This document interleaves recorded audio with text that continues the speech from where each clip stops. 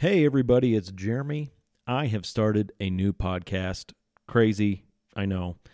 But I've recorded a lot of episodes. It's set to release weekly, and it's called Better Pastor, the Better Pastor Podcast.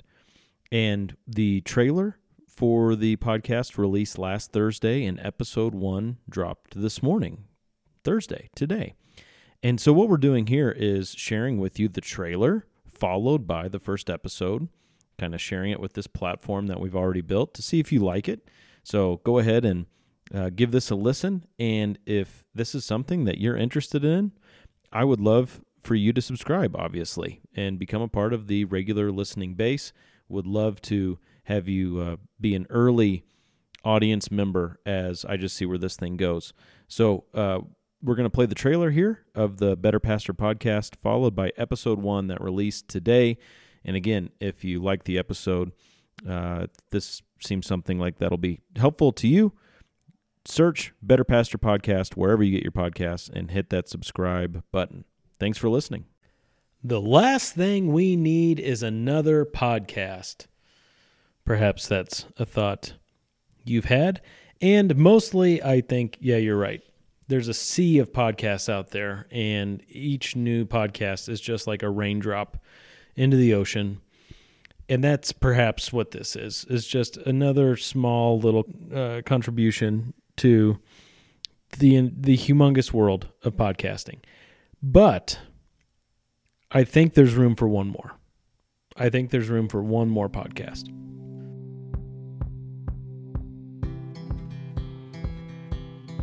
My name is Jeremy Howard, and I am the co-host of the Do Theology podcast that's been going on for a few years now, and we've had some mild success over there. It's a great podcast that you should check out. We're coming up on 100 episodes, which is exciting. But I recently became a basketball official for my local Parks and Recreation department. And as I was getting into basketball officiating and learning the rules more in depth, I've played basketball my whole life, but I wanted to learn everything more in depth so I could be a good official. I searched for, podcasts and YouTube videos and articles and stuff that I could find on the topic.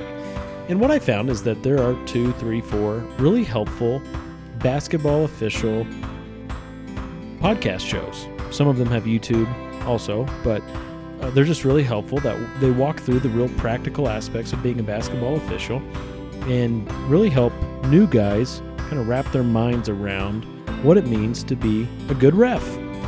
And as I was doing that, I thought this would be a really cool show for pastors to have a practical show that walks through the basics of the practical aspects of pastoral ministry. Because in seminary and Bible college, you get a lot of theory, of course, but the things that end up consuming your time in ministry are things that you don't really focus on in the classroom. Of course, all of the stuff we learn in the classroom comes in handy when we teach, when we preach. It's the foundation for all that we do in ministry, counseling, hospital visits, all that stuff. However, there's a ton of practical stuff that comes with that we never touch on because we're just living in the theoretical while we're in the classroom. And so what this podcast is, the Better Pastor Podcast, the goal is to have a practical conversation that's relatively short. The goal is 15 to 20 minutes, though a lot of the recordings are ending up being 20 to 30. But the goal is to have a relatively succinct conversation that is rich with practical insight about how to pastor better. That's the goal. So if that sounds like that would be for you, then please, by all means, stick around. Subscribe and just look for a new episode every week. I don't plan on doing much with this other than putting out a conversation each week. No YouTube, no social media, none of that. Just a practical conversation on stuff like how do you deal with distractions during the church service? How do you practice hospitality, since it is one of the qualifications for a pastor, by the way? How do you conduct a baptism interview? How do you know how much to share with your wife about pastoral ministry. Each of those is going to be its own episode, and I've got a long list of ideas and would love to hear from you. You can just find me on social media. Again, my name is Jeremy Howard. You can find me on Twitter. You can find me on Facebook. But would love to hear some show ideas from you. But that's what this podcast is about. Would love for you to stick around, and I hope that we can all grow together and become better pastors for the Lord's service. First episode's coming out soon, so hit that subscribe button and join me for the ride. God bless. This is the Better Pastor Podcast, where we focus on the skills you need to pastor better. Seminary didn't prepare us for everything, so let's keep learning and growing together.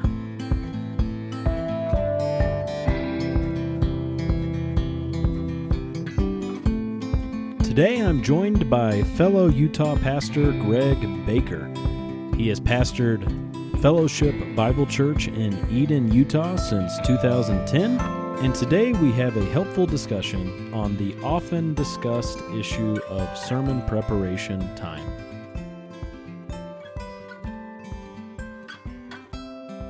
All right, Greg, what is sermon prep time and why is it important for pastors to consider? Yeah, sermon prep is a huge part of ministry, and it's probably the question that I get most from men who are preparing for ministry. You know, how much time should I spend? How much time does it take you to prepare a sermon? It's so important. You just read 1 Timothy, 2 Timothy, and we see the primary role of a pastor is to be a teacher, teach the word, continue in these things, proclaim them publicly, continue in the doctrine. To hear Paul talk to his protege Timothy, you realize that teaching is just this, one of the fundamental aspects of pastoring. It's one of the fundamental aspects of teaching. The apostles wouldn't even serve tables so that they could dedicate themselves to the ministry of the word and prayer. Sermon prep time, though, is tricky because it's different for every person. And my sermon prep time looks a lot different than somebody else's sermon prep time. But your church is essentially paying you for being ready to preach weekly. And so coming into the pulpit prepared, having done the legwork, that not only fulfills your divine commission, but it instills a lot of confidence in the people that you're doing the job that they have called you to do.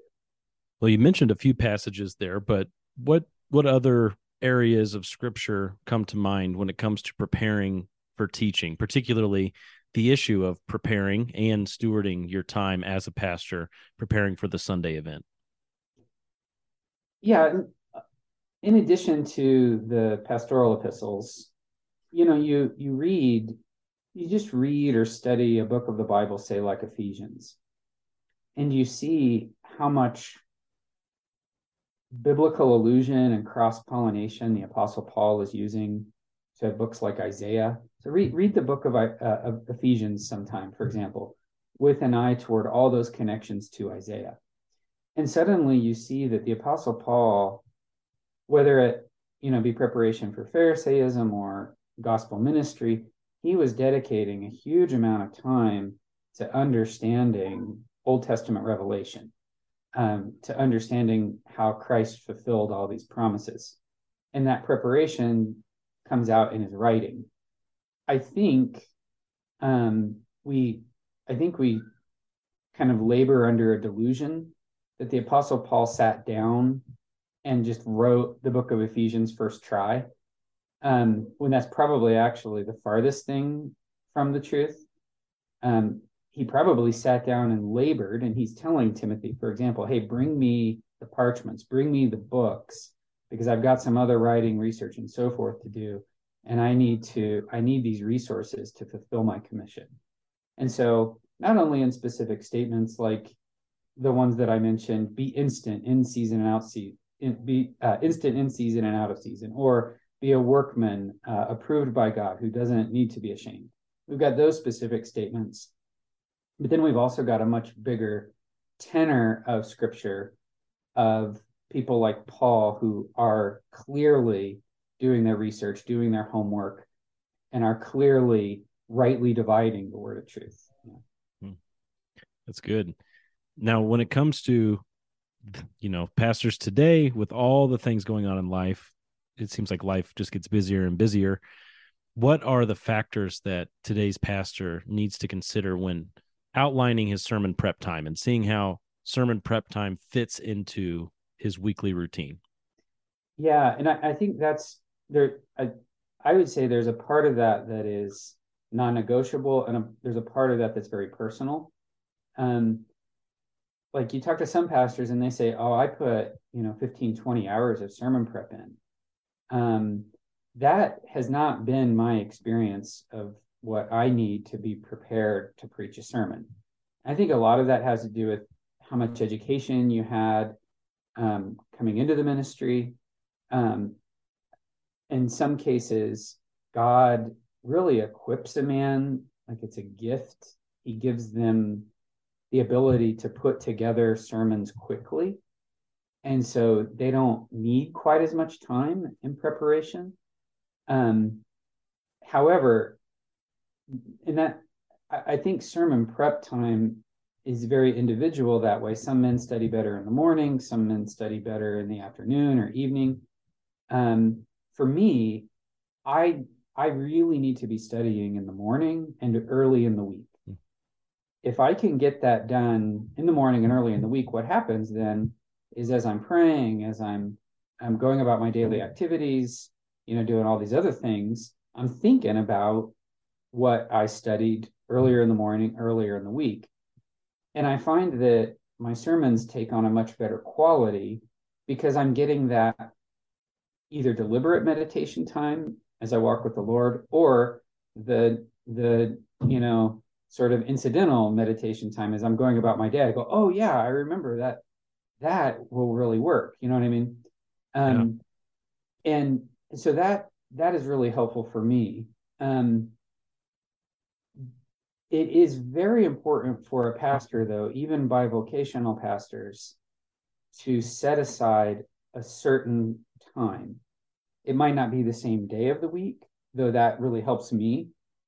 If I say, okay, Monday or Wednesday is from 6 a.m. to 10 a.m., I'm setting aside this time no matter what. That's not the only amount of time I put in, but that's sort of a non-negotiable.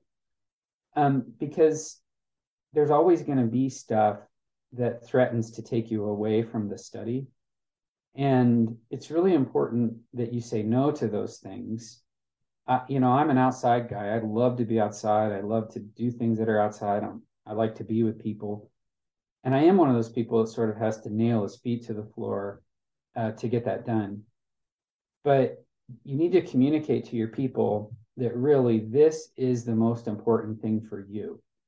Part of my counseling ministry to you is the pulpit ministry. Part of my day-to-day ministry to you is the pulpit ministry. And even if I have to say no to some other things that are good, that's okay, because this really is the best thing. And so I find that that's not something that my people come up with on their own. I have to teach them that really is the best. I have to teach them to help me protect that preparation time. And honestly, I'm probably my own worst enemy. I see a need, I want to meet it, and I think, oh, I can always do my sermon prep time later. What's a real blessing to me is when one of the men in the church says, no, Pastor, let me take care of that. You've got other things to do. You know what I mean? But that only comes after, consistently year after year being prepared so that they can see how much better a prepared pastor is in the pulpit, but also teaching them that really is a vitally important time, not just for you as pastor, but for them as parishioner. Another thing that's really important that I found is that, most of what I study hits the cutting room floor, especially if we're going to be doing a Lord's Table sermon and I've only got about 30 minutes and I study something really rich. I can't possibly bring out everything I studied. But that's okay, because Paul, again, talking to Timothy, is encouraging him in godliness, to grow in godliness, so that your benefit might be apparent to all. And you never know when you'll need some other bit of information. The way I think of it is, I want this passage to fill my soul, and it's not facts that I'm trying to convey. It's a sense of God's meaning in this text and God's use of this text. And yes, even though a lot of what I'm going to do will get edited out for purposes of time, it changes me. And that is a huge benefit to me, of course, but also to my people. And I think it glorifies God too, when he sees his children conforming into his image through his word. There's a tension that exists, I think, mostly with fresh out of Bible college or seminary students who go into the pastorate, about how much time to spend doing exegetical work versus expositional work versus trying to sound like Chuck Swindoll with my illustrations, yeah. Making it all flowery. But even seasoned pastors who are just seeking to sharpen themselves as preachers maybe struggle with that balance of how much time to spend doing the heavy lifting in the original languages versus the other end of preparation. How can a pastor start to wrap his mind around what that should look like? Yeah, I would say I give that's a question I get, a lot, especially from younger guys. And I'll sort of answer it on two tracks. If you're under the age of 30, I would really strongly encourage you to stay in school and get as much education as you can get. What education buys you in ministry is time. There's nothing, theological study is incredibly democratic. Everything that I can get access to, lay people can get access to. What education gets you in the realm of theology is speed. Like, I can read a commentary who uses technical language and know immediately what this is talking about. Whereas a layperson's going to have to go to 3 or 4 resources. So he's going to have to read that technical language and then go figure out what the technical language means. If he can get it, it's available to him, but it will take him more time. And so for younger guys, I always kind of joke with them. I say, look, nobody cares about anything you have to say till you're 40 anyway. So use that time I say that tongue in cheek, by the way. So use the time when you're young to get that education and build up your capacity to work a little faster. And time is a hugely important thing in ministry. You can redeem your hours, To men who have been in ministry for a while, and we get to talking about preaching, I usually ask them I'm always curious how other pastors do their sermon prep. I've heard some really interesting ones. I heard one pastor, I don't recommend this, by the way. He just studies, and then he goes to the pulpit with no notes. Okay. And he says, I figure I'll remember all the memorable stuff and I'll forget all the forgettable stuff. Oh my. And I'm like, he's a great preacher, by the way. Like, he's feeding his people.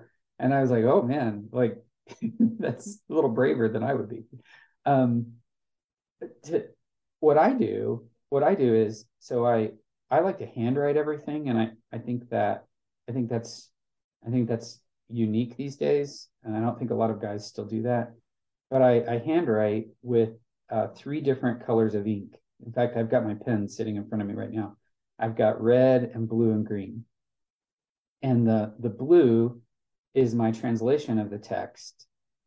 And when I write it down, I leave big spaces on my page between the translation, and red. And then between those blue lines, I fill out my exegesis, which is in red.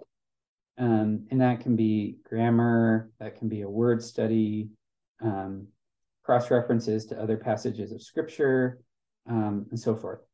And then my green is applicational thoughts or illustration thoughts as I go throughout. You know what I mean? And I just stop and go, oh, that's a great application. I need to remember to say that.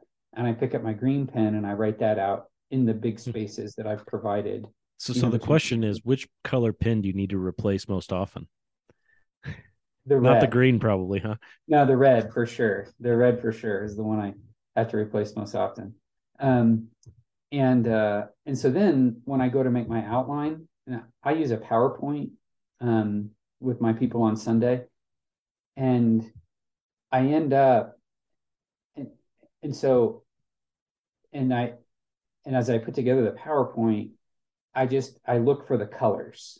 You know what I mean? Make a little outline, and then for details that I put into the PowerPoint, I go looking for red. And then at the end of the sermon is usually when I have my applications. Sometimes I sprinkle them throughout, but then when I go to put the applications into the PowerPoint, then I go looking for the green, and then on Sunday morning before I preach, I go back and I reread all those notes very carefully. And it reminds me, oh yeah, I need to say something like that, or, whatever. I don't manuscript my sermons. I know a lot of pastors do that. I feel like I'm not a very good reader. And so I don't use any manuscripting. I just preach off that outline.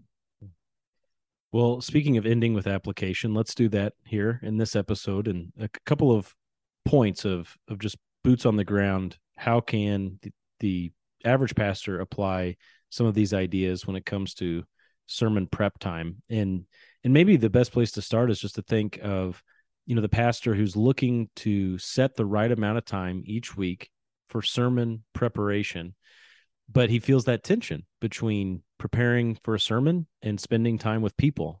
Maybe he's going through an intense people season, or maybe it's a ministry that's just characterized by intense people time, and he's struggling to keep his head above water. How can a pastor begin to craft the right sermon prep time for his particular context? What I would really strongly recommend is that the pastor get in the habit of waking up early. Get up at 5. Go to bed early. Go to bed at 9:30, 10, and then get up early and use that time from 5 a.m. to say 10 a.m. to read your Bible, do your sermon preparation work, do your Sunday school preparation work. Use that time to answer emails, write emails, your office work, stuff like that. And then, around, whenever you get to a good stopping point, just put it aside. And then the afternoon is dedicated, and evenings are dedicated to people. If I have a bunch of people stuff lined up in the evening, because that's often, people work and so forth, and I know I've got a meeting at 7:00, I take time in the afternoon with my kids, and then because I know I'm going to be out in the evening, or vice versa. If I've got an afternoon meeting, I go do that, and then I save the evening for my kids. It's really important not to, I think of my day in 3 blocks, morning, afternoon, and evening. And I never try to have ministry work on all 3 blocks. So 2 of the 3 blocks will have ministry, but 1 block is always open for family. And I always try to preserve that morning block for sermon preparation, writing, this sort of in the word development that I need so much of. Are there any other habits that all pastors should form when preparing sermons and looking at their weekly prep time, or any other tips and tricks that you found to work in your own ministry? I love the block idea and thinking through that at a higher level, but anything else that you do? No, really, I would just say early in the morning, early in the week. And you'd be surprised how much better your sermons will get, because you're getting that inadvertent meditation time through the week. I live in a place where I have to drive like 30 minutes to get anywhere. So here's another one. Actually, I should have said this a long time ago, Jeremy. You need to find a couple preachers that you really like and listen to how they preached the text that you're gonna preach coming up. Now, please don't steal and plagiarize their sermons. Don't do that. But like if you love, say, Martin Lloyd-Jones, or if you love John Piper or John MacArthur, just pick a couple and listen to how they preach that text, and it will really help shape your ideas. But don't get up in the pulpit and do your best, John MacArthur, John Piper impersonation. Be you, but let those men really help you in the shaping and application of your sermon. Yeah, that's good. Yeah, you still want to think for yourself, but be influenced by trustworthy sources, huh? Absolutely, and that will really hone your preaching. And for younger guys, I always recommend that they do something really hard and listen to some of their own preaching. I'm not saying every sermon, and I'm not saying get really introspective, but on occasion, listen to some of your preaching, because you're going to listen with a critical ear, and you're going to go, oh, I probably shouldn't have said that. And I still critique myself from time to time that way. And it's painful. I've never listened to one and go, man, that was good. It's painful, but I think it's necessary if you're going to hone your craft. Very good. Well, Greg Baker, thanks for joining me for this conversation today. Hey, my pleasure. It's been fun.